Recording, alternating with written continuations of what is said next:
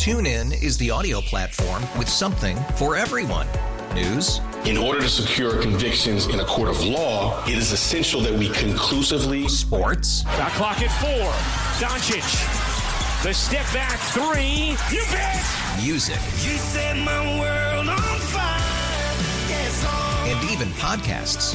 Whatever you love, hear it right here on TuneIn. Go to TuneIn.com or download the TuneIn app to start listening.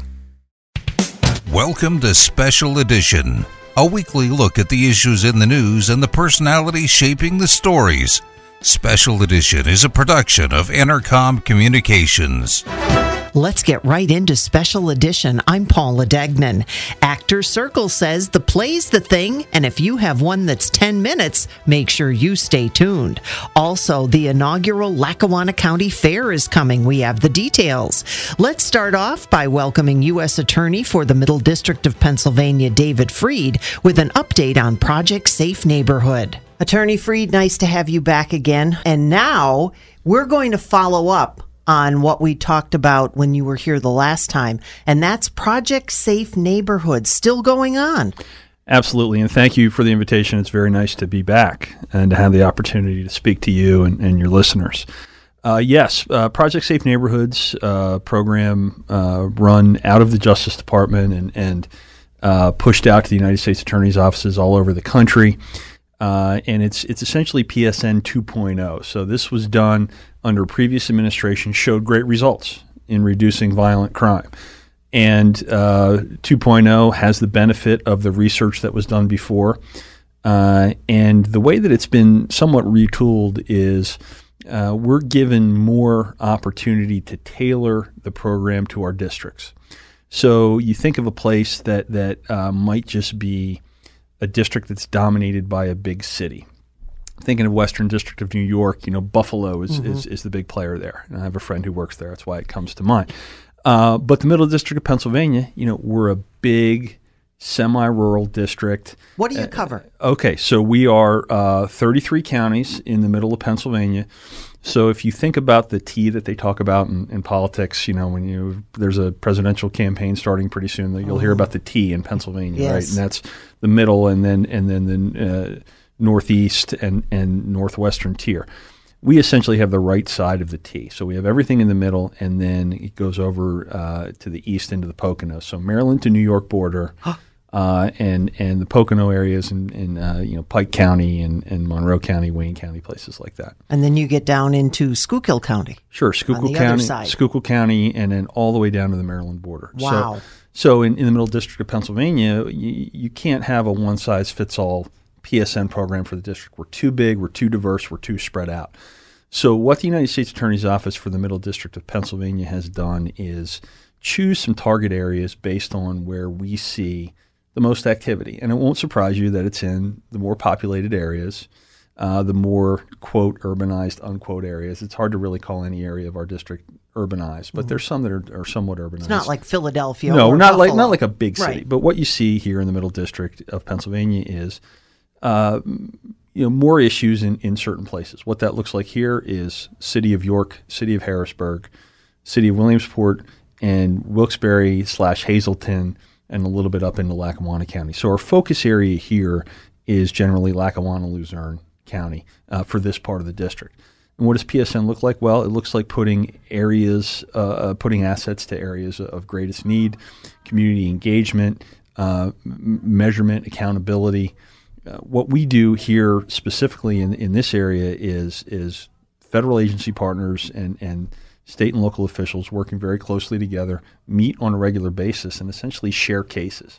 So we'll sit down with case files, and we have a very smooth process in place for local authorities to bring cases to us and say, maybe this case should be considered for federal prosecution. We have cases that we start on our own, but sometimes there are cases that are on the line between whether they should be state or federal.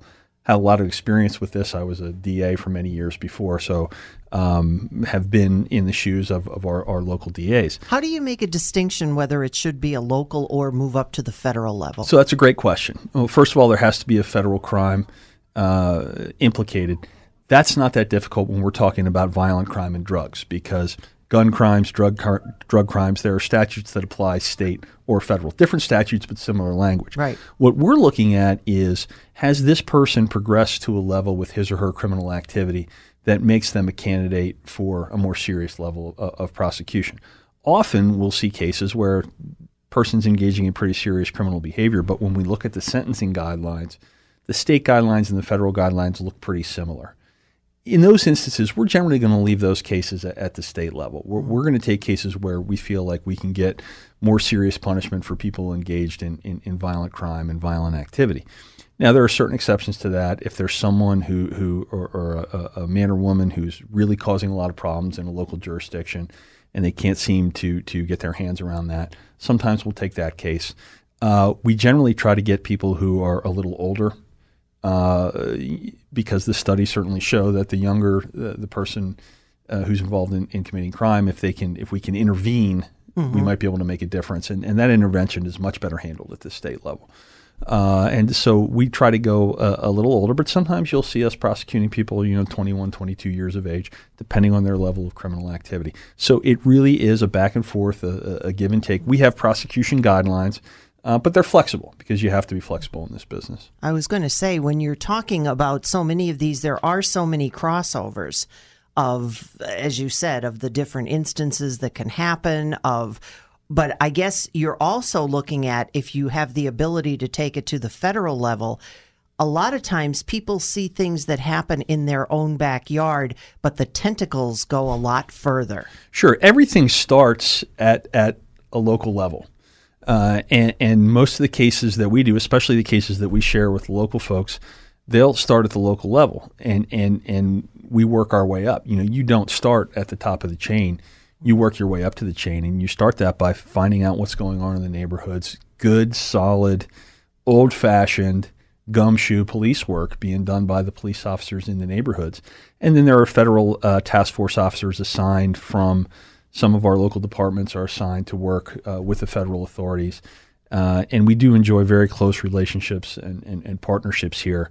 I was just having a conversation with a colleague from another part of the country, and they have sort of a sticky problem of lack of communication among their law enforcement groups. We don't have that. These folks have known each other for a long time, work very well together.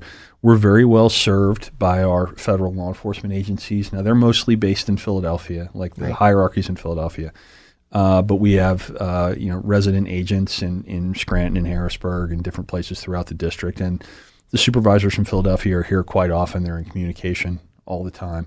Now, could we use more resources? Could always use more resources, right?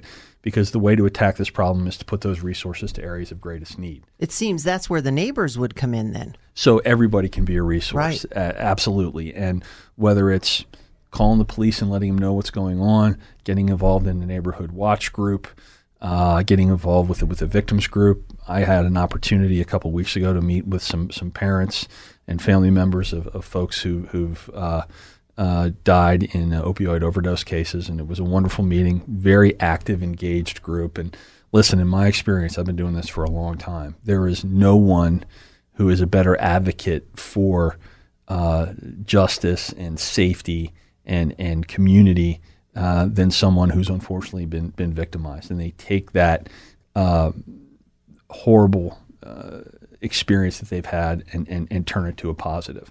I can stand here in my dark suit, my white shirt, and my tie and talk all day long about this. But when you hear it from the people who've been actually victimized, I think it's that much more powerful. And you also, as we had talked about the last time that we talked about Project Neighborhoods, mentioned that it started back many years ago. Was it with the Reagan administration? I think it was George W. Bush. George Bush administration. Mm-hmm. And now it's still necessary. It's still here. And you had the opportunity to meet? I met our new Attorney General Barr, a couple of days ago in Washington. Wow. Got to spend about half an hour with him, and he wanted to hear about the district. What are our bigger problems? What do we need? We've been very fortunate here in the Middle District of Pennsylvania. We've had a lot of support from this administration, from Attorney General Sessions, Deputy Attorney General Rosenstein, and now Attorney General Barr. In the past year or so, and I've been on this job about a year and a half, almost, we've gotten 3 additional positions, additional assistant United States attorney positions. One to do violent crime, one to handle immigration cases, both civil and criminal, and then one to do affirmative work in civil, which is really healthcare fraud and overprescribing, is where we're concentrating those efforts here. And that was all based on numbers and productivity. So good productive office, but we have the work for the people to do. And up to that point, there had been a hiring freeze. It was hard to replace positions.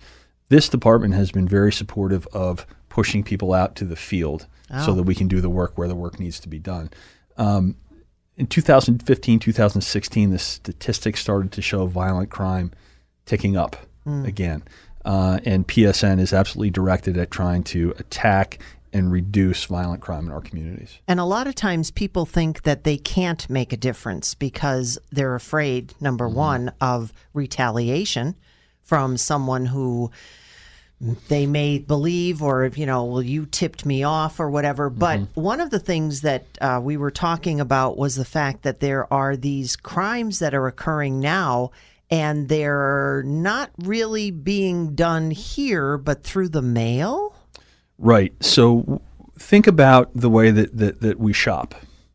True. I drove by a billboard. I live in the Harrisburg area, and I drove by a billboard and saw that, unfortunately, a longtime retail establishment is closing, going out of business. And I have no doubt that is because so many people are buying that product now over the internet. True. I see the boxes. I have 3 teenagers. I see boxes at my house all the time on the front porch when I get home. And the same thing is happening in illicit businesses. So just as we order things from Amazon or order things from Walmart or whomever over the internet, that's how people are getting drugs now. So there are massive amounts of contraband impacting our district in 2 ways. Number one, coming through the mail or the other common carriers. Certainly people try to send it through FedEx, try to send it UPS. Where we see a lot of it here is through the U.S. mail. Wow. And think about it, though. Rather than having to arrange a truck or a boat, you can send 20 packages through the mail, and if 3, 4, or 5 of those packages get picked off, 15 of them still made it through, and probably cost you less if you're a trafficker than doing things the other way. What about dogs? Don't they have dogs that check things? It depends. Now, yes, at certain mail processing centers, but think about it. The mail service is competing with FedEx, with UPS, and everybody's in the same boat. Where the largest FedEx center in Tennessee and the largest UPS center in Kentucky, law enforcement can get in there for about an hour a day because they're a business, and they have to move these packages from one place to another, and if they don't, they're going to lose the business. So while they're trying to be cooperative, they're trying to run a business at the same time. Postal Service is in the same boat. Now, what we have in the Postal Service that we don't have in the private carriers is the United States Postal Inspection Service, right, who has intel programs, can watch addresses, and what we do a lot of here is we do package warrants because we have suspicious packages, and then we do deliveries, and that's how we start cases. Wow. And we've seen more and more and more of those. So that's been one way that I've seen a change, just even since in the 20 years I've been doing this, that it would happen occasionally before, happens all the time now. The other place we see things, of course, is our system of interstate highways. Oh. I mean, we're here just above the intersection of 81 and 80 where we're standing today. Right. And there are just huge amounts of contraband, cash, drugs coming through all the time. It's the same reason that we're such an attractive area for warehouses and logistics, makes us an attractive area to move contraband through. It's just amazing, especially when you think about how times change and the people that are doing this can find ways to adapt. That must be so difficult. Well, it is. And sometimes you feel, especially when technology is concerned, you feel like law enforcement's a little bit behind. Right. Now, why aren't they doing something? Why is this taking so long? Right. And the resources that we have are good. The investigators we have are top notch. But the criminals are always trying to stay a step ahead.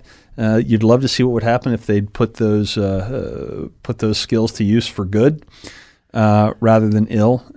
But we're out there doing the hard work and doing some great work. I mentioned to you a little earlier a great case that just came up, and it's a combination of technology and old-fashioned detective work, which is what most cases are. Mm-hmm. Sometimes it's a little bit like you see on TV, but most of the time it's boring detail analysis. Maybe boring to some people. To some of us, we're prosecution nerds and we think it's cool. Well, you have to have everything. Yeah. Because you can find out somebody on the other side can just take that report apart and say, you didn't dot that I. Right. So now the person walks. Right, and that's our burden. And in our business, you have to welcome that. You have to welcome that burden. It's my burden to prove it. We've got to make sure that we've got everything that we could possibly get. Now, at some point, you've got what you're going to get, and you have to make a decision whether you're going to go forward or not. So what can people do? So just stay engaged. I saw a sign in a federal building when I was in Washington the other day, the old, if you see something, say something. That's huge. Tell if you see a local police officer going by and there's something you're suspicious of, let them know that, because that's how intelligence is built. And they'll make a note of that. They'll report that. That'll be communicated to the rest of the department. And that's how we build those cases up. Keep an eye on what's going on in your community. I think I said it when I was here before. I try to say it in every interview.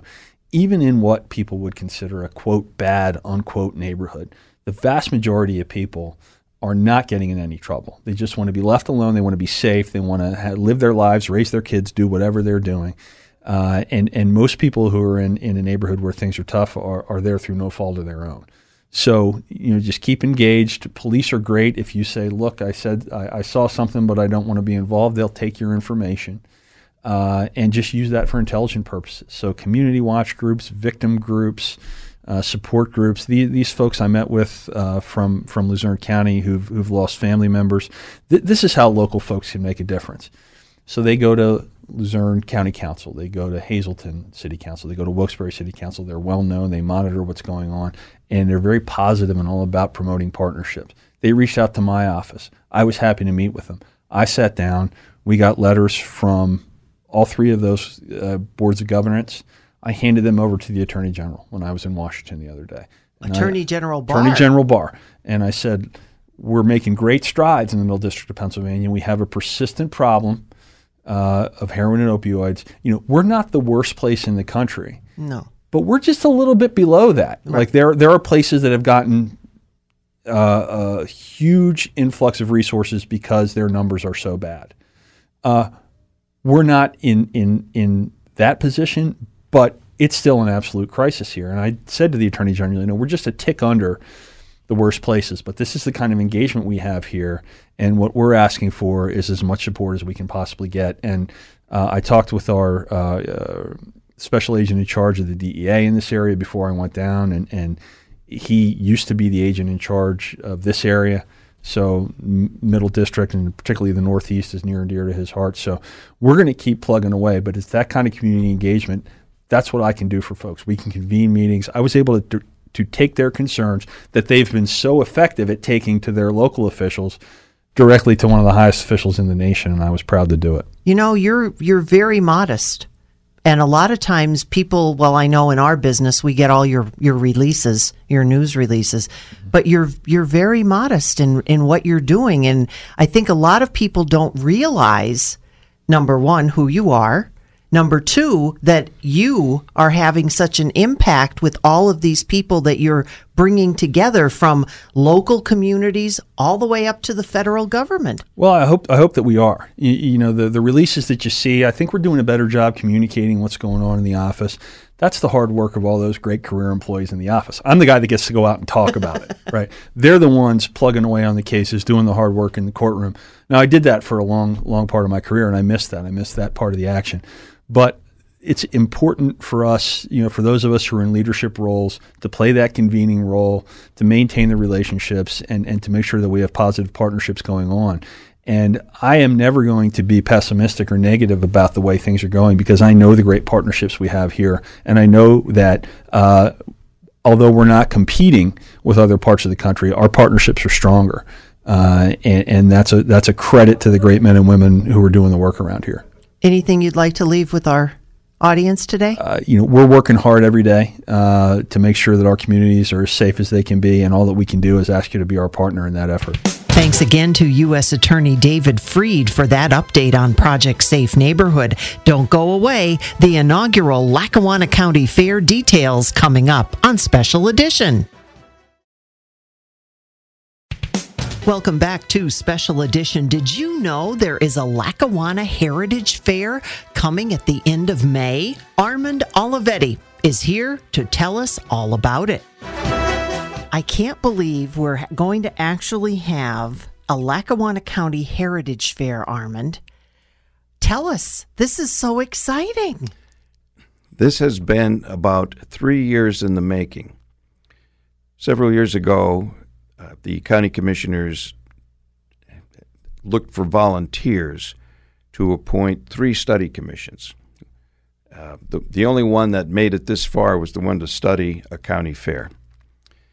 And we reported out after about 1.5 to 2 years of studying, we reported back around this time last year and indicated that we thought a fair could be successful if the theme were heritage, which would include things like agriculture, for example, so that we would qualify as a state agricultural fair. But we also wanted to emphasize, because of our industrialized past, we wanted to emphasize the heritage theme too.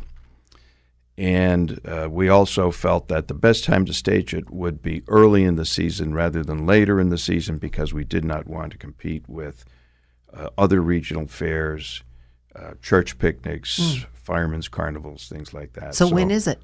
It is the Wednesday after Memorial Day weekend. That would be May 29th this year. It runs Wednesday through Sunday, May 29th through June 2. Where?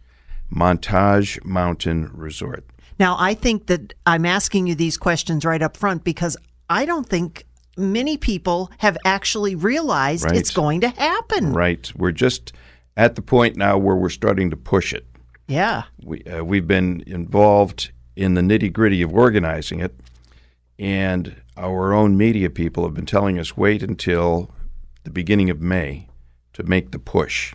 So we're pushing. Okay, well, that's why you and I are here today. We're here to help you push. Now, you've been showing me, and there's so much, so you're going to have to come back. Okay. But let's talk a little bit about the location. So it's at Montage, right, which is at the top of the mountain. Correct.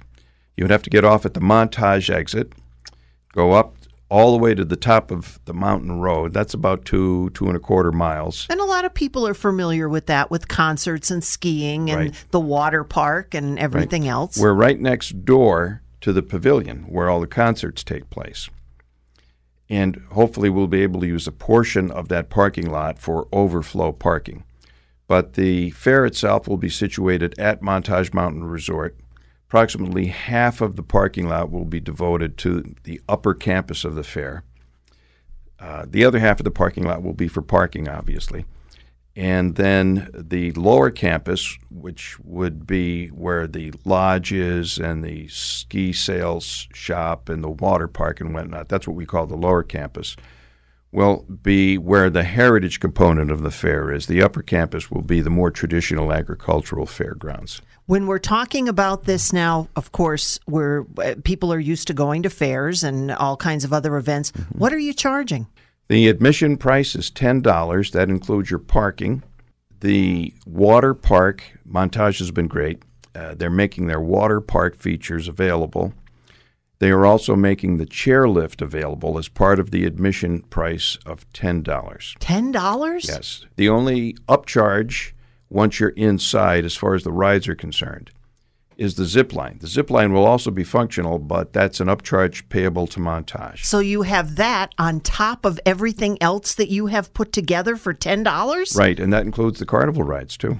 Carnival rides? Yes. Where? Wow. We have Swika Amusements out of Scott Township. Again, we're trying Keeping to be it local. Right, as much as we can. We want to celebrate local heritage. Swika's here.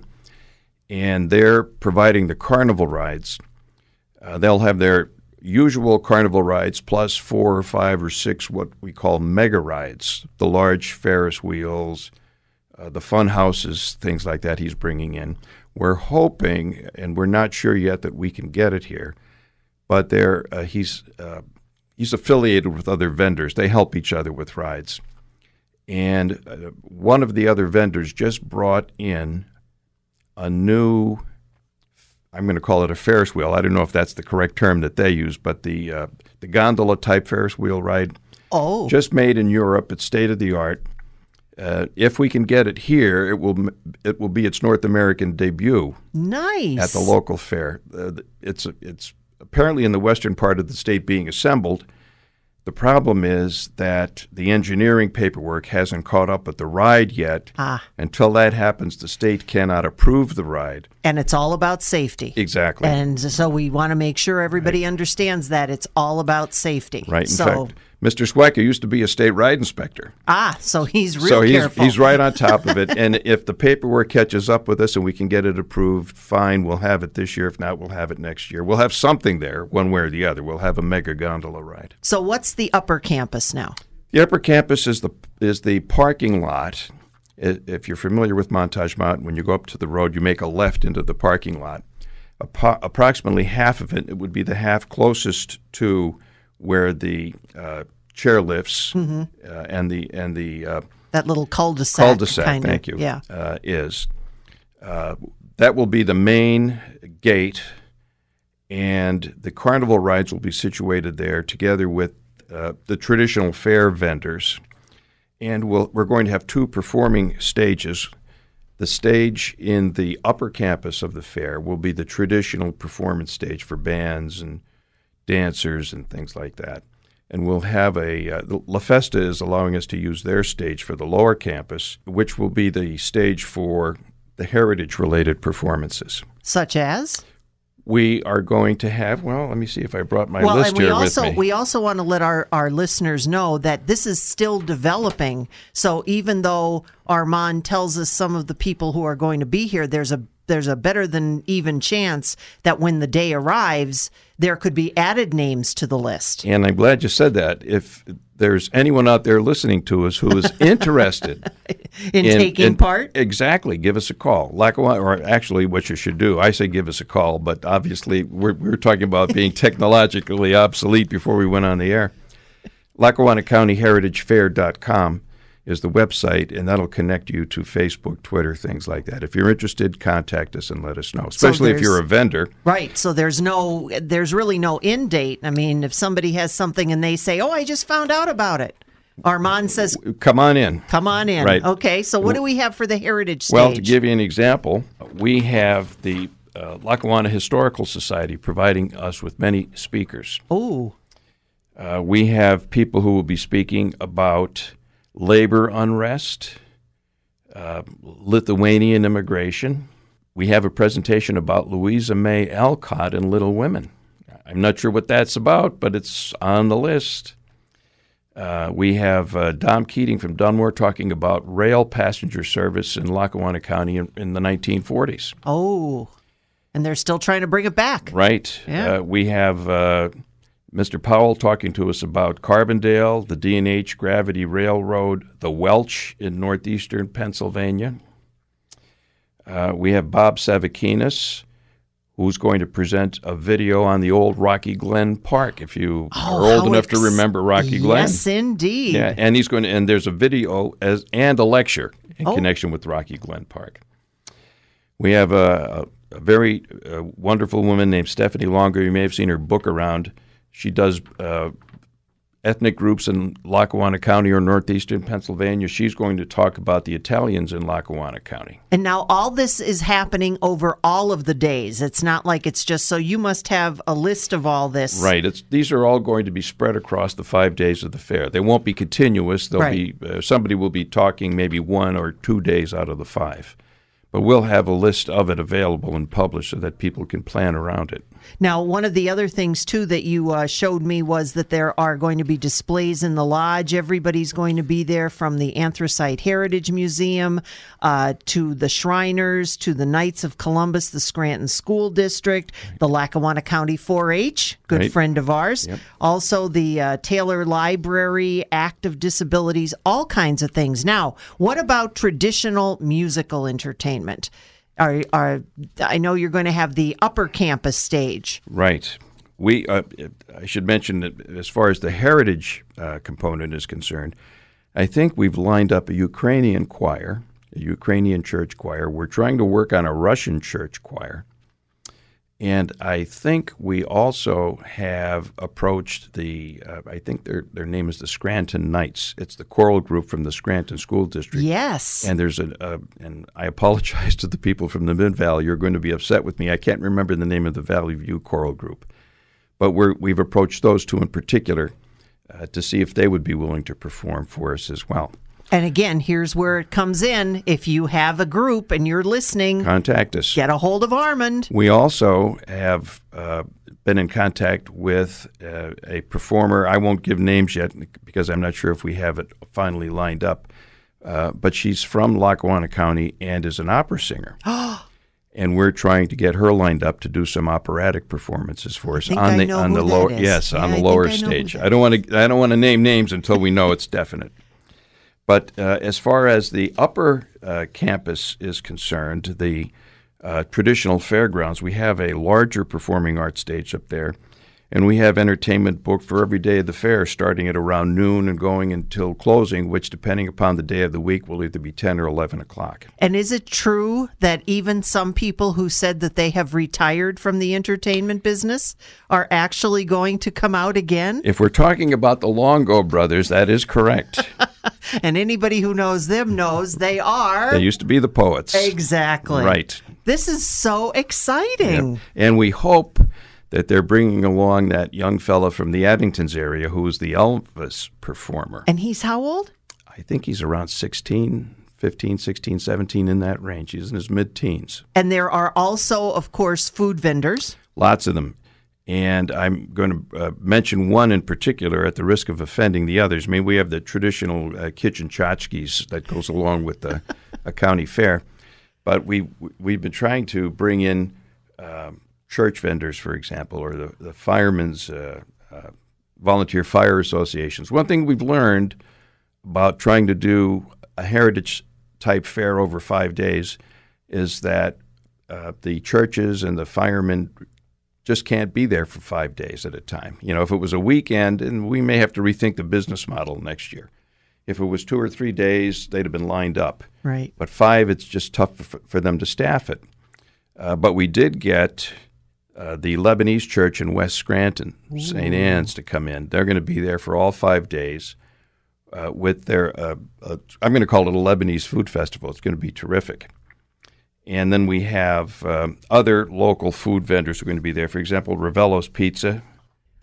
On the upper campus now, under the tents, and maybe just a quick description of what that upper campus is going to look like. The carnival is going to be set out in the middle, and then around the perimeter of the fairgrounds will be, in the upper campus, tents and food trucks. On the lower campus, where the buildings are, we'll have the outdoor stage, and everything else should be indoors or under a tent somewhere on the lower campus. I guess this isn't really qualifying as food, but people will recognize it. Peggy's Marinades and Dipping Sauces that are carried locally. She's going to be there. Coloruso's Cafe from Clark Summit will be there. And just so everybody's aware now, we're at a fair, so that means that the food is not in the admission price. Right. This is all in addition to the admission price. The rides are included. The food is not. Right. Okay. Now, the other thing, too, is you mentioned the upper campus, and you're going to have an entertainment stage there. Right. But you're also going to have things that are happening in that area as well, such as wine.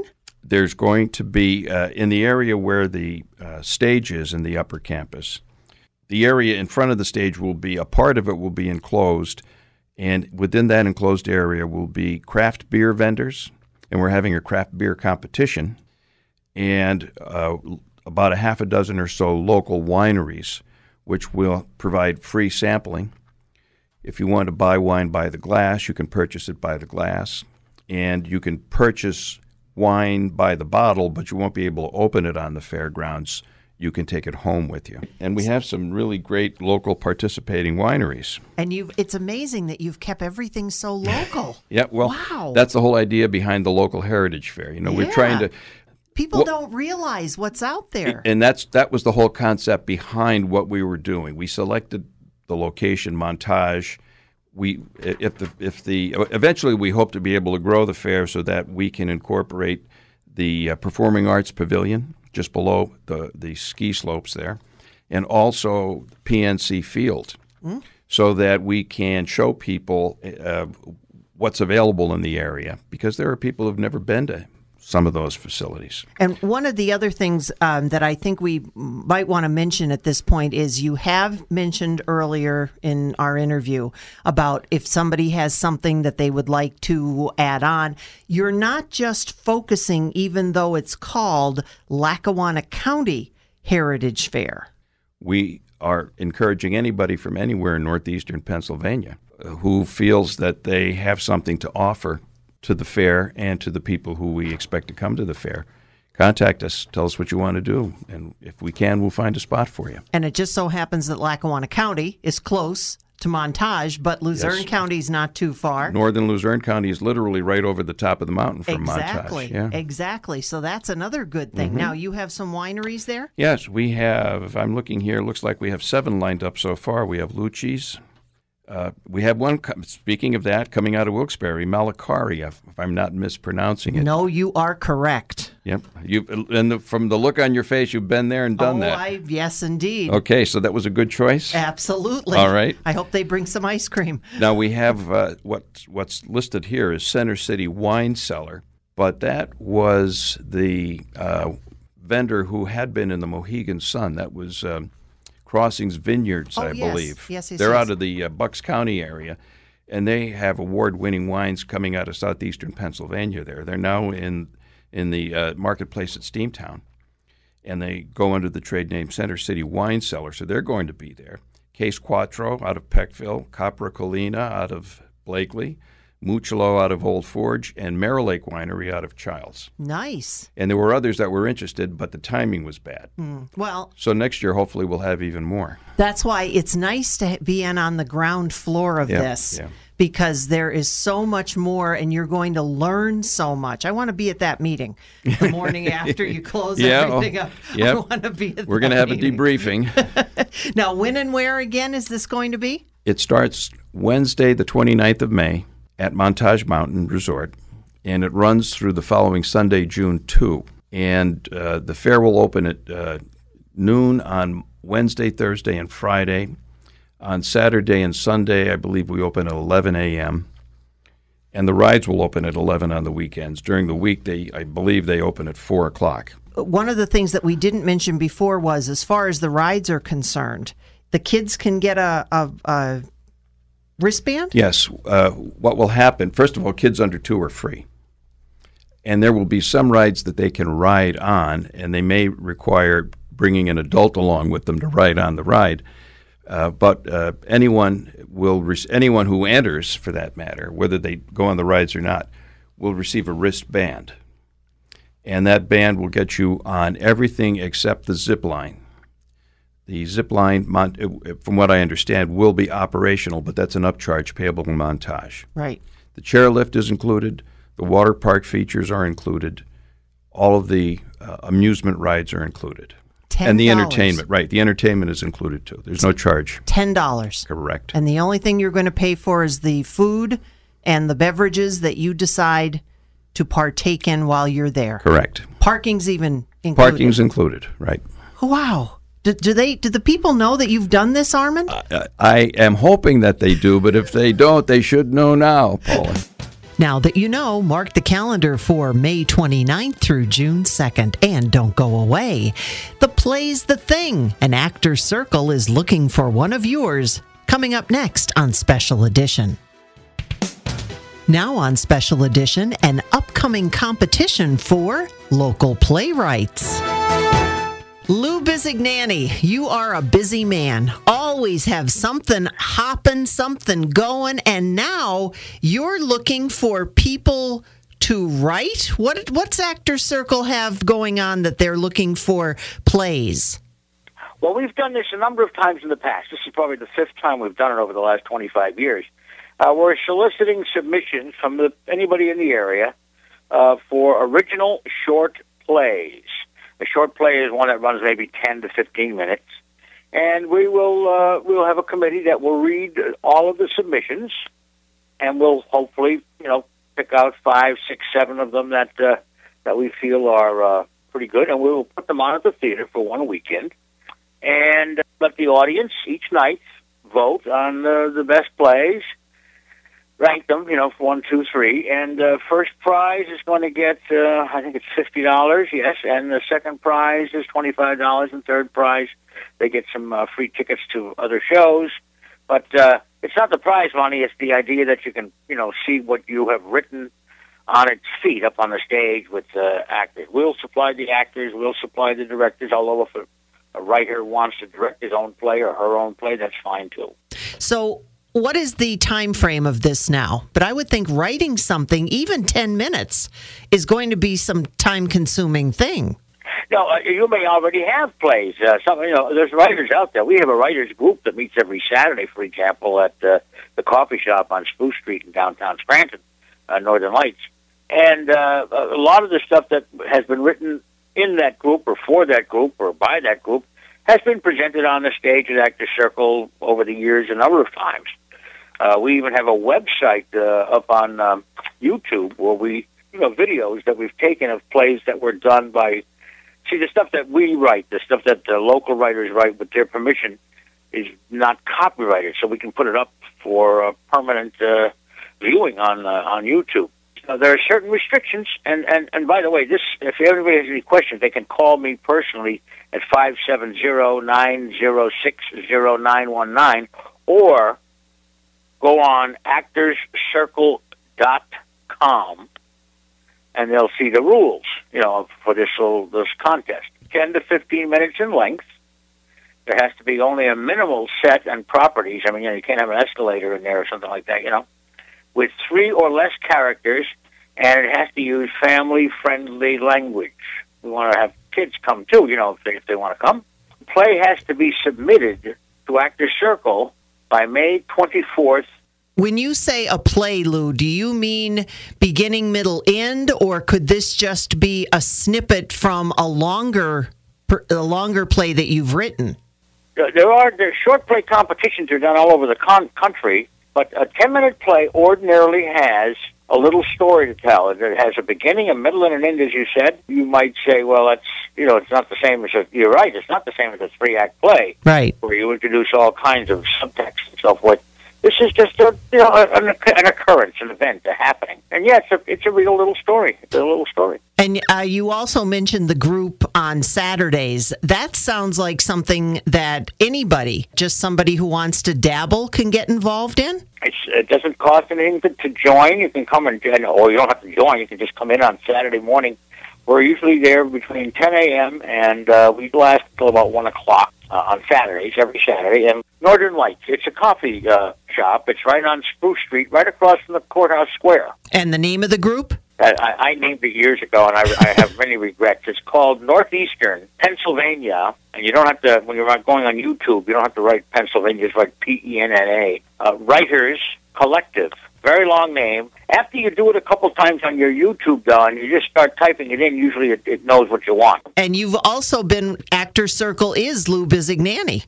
Well, in a sense, a gal named Mary O'Brien, who lives down in Annapolis now, but she and I founded the group, did the very first play, The Crucible, at a building that's been knocked down by the University of Scranton now, the old Jefferson Hall, back in 1982. I had always wanted to do The Crucible, and the couple of local groups that I worked with weren't interested in doing it, so I said, let's put a call out, and we had a bunch of people try out, and we did it, and then the people who were in it said, what are we going to do next? And I hadn't even thought that far. I was like, what? A gal named Agnes Cummings, who was in that group at that time, very well known in the area as an actress, a very good actress. She directed Sly Fox. That's how we were off and running. And now where are you? Well, in 1984, we rented a space in a building on Providence Road, 1256 Providence Road, yes, in Scranton. We enlarged the stage that was already there. There's a little balcony. There's restrooms already there. So it's a clubhouse for the Queen House Society, and they're downstairs, and we've been upstairs since 1984. The Providence Playhouse. Providence Playhouse. It's Rose. That's why we call it Providence Playhouse. And now you have had so many productions that over the years, I mean, it would take us days just to be able to go through all of them. The average we do between 7 and 9 plays a year. That's very ambitious. But you do have some things that are coming up now. Yeah, we opened Pygmalion by George Bernard Shaw last Thursday, and our shows run 2 weekends ordinarily, Thursday night, Friday night, Saturday night at 8 p.m., and Sunday at 2 p.m., and so we have one more weekend of Pygmalion this weekend, which is a straight play from which My Fair Lady, it's a musical that came out of that play, but our play is the straight play by George Bernard Shaw. He did not write My Fair Lady, he just wrote the story of Pygmalion, which is a good story about a man who makes a bet, an Englishman who's a language expert, and he makes a bet that he could take anybody and teach them how to speak well and how to act well. And that's where the rain in Spain falls mainly on the plane comes from.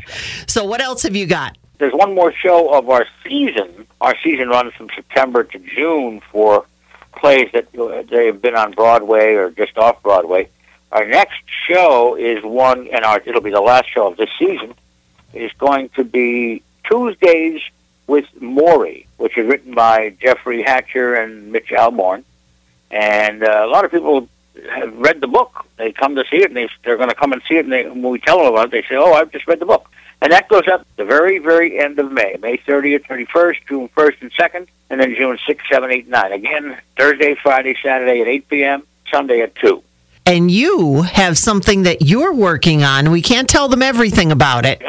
We do original plays in the summertime quite often.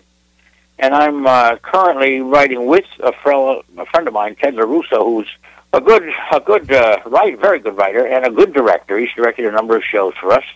We're together cooperating to write Sherlock Holmes and the Whitechapel Murders, which is an original Sherlock Holmes. So we can do this because it's in the public domain, because Sherlock was in the 1880s into the 1890s. So we're using, but Sherlock's in it, Watson's in it, Mrs. Hudson's in it, and it's Jack the Ripper. Sherlock against Jack the Ripper. And when does this go up? Oh, that doesn't go up until June 27th, the very end of June. And it's only one weekend because it's, an original play. So we'll do our Thursday, Friday, Saturday, Sunday for one weekend. Sometimes we do these plays and then we tweak them after we see them in production. We might maybe a year or two later come down and then do it again. The people who would like to get involved in the writing, that's going to go up when? The short plays, they'll probably be very late July.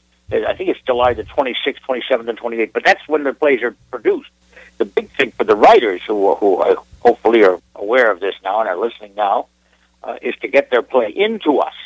We have to then call through. If we get 25 submissions, right, we'll pick out the best 5, 6, 7, of plays, and our committee will, and they'll be done at the rehearsed and produced at the theater for an audience at the end of July. And when's the submission due? The end of May, right? Yes, May 24th. May 24th. Now, if anyone has any questions, you folks do have... Yes, actorscircle.com. Okay. And so, but we do have an Actors Circle Facebook page, I guess. And of course, if there's any questions about anything, they can always call me, 570-906-0919, Lou Bisignani. Thanks for listening to Special Edition, a weekly look at the issues in the news and the personalities shaping the stories.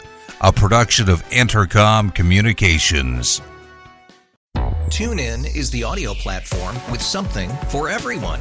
News. In order to secure convictions in a court of law, it is essential that we conclusively... Sports. Shot clock at 4. Doncic. The step back 3. You bet. Music. You set my world on fire. Yes, and even podcasts. Whatever you love, hear it right here on TuneIn. Go to TuneIn.com or download the TuneIn app to start listening.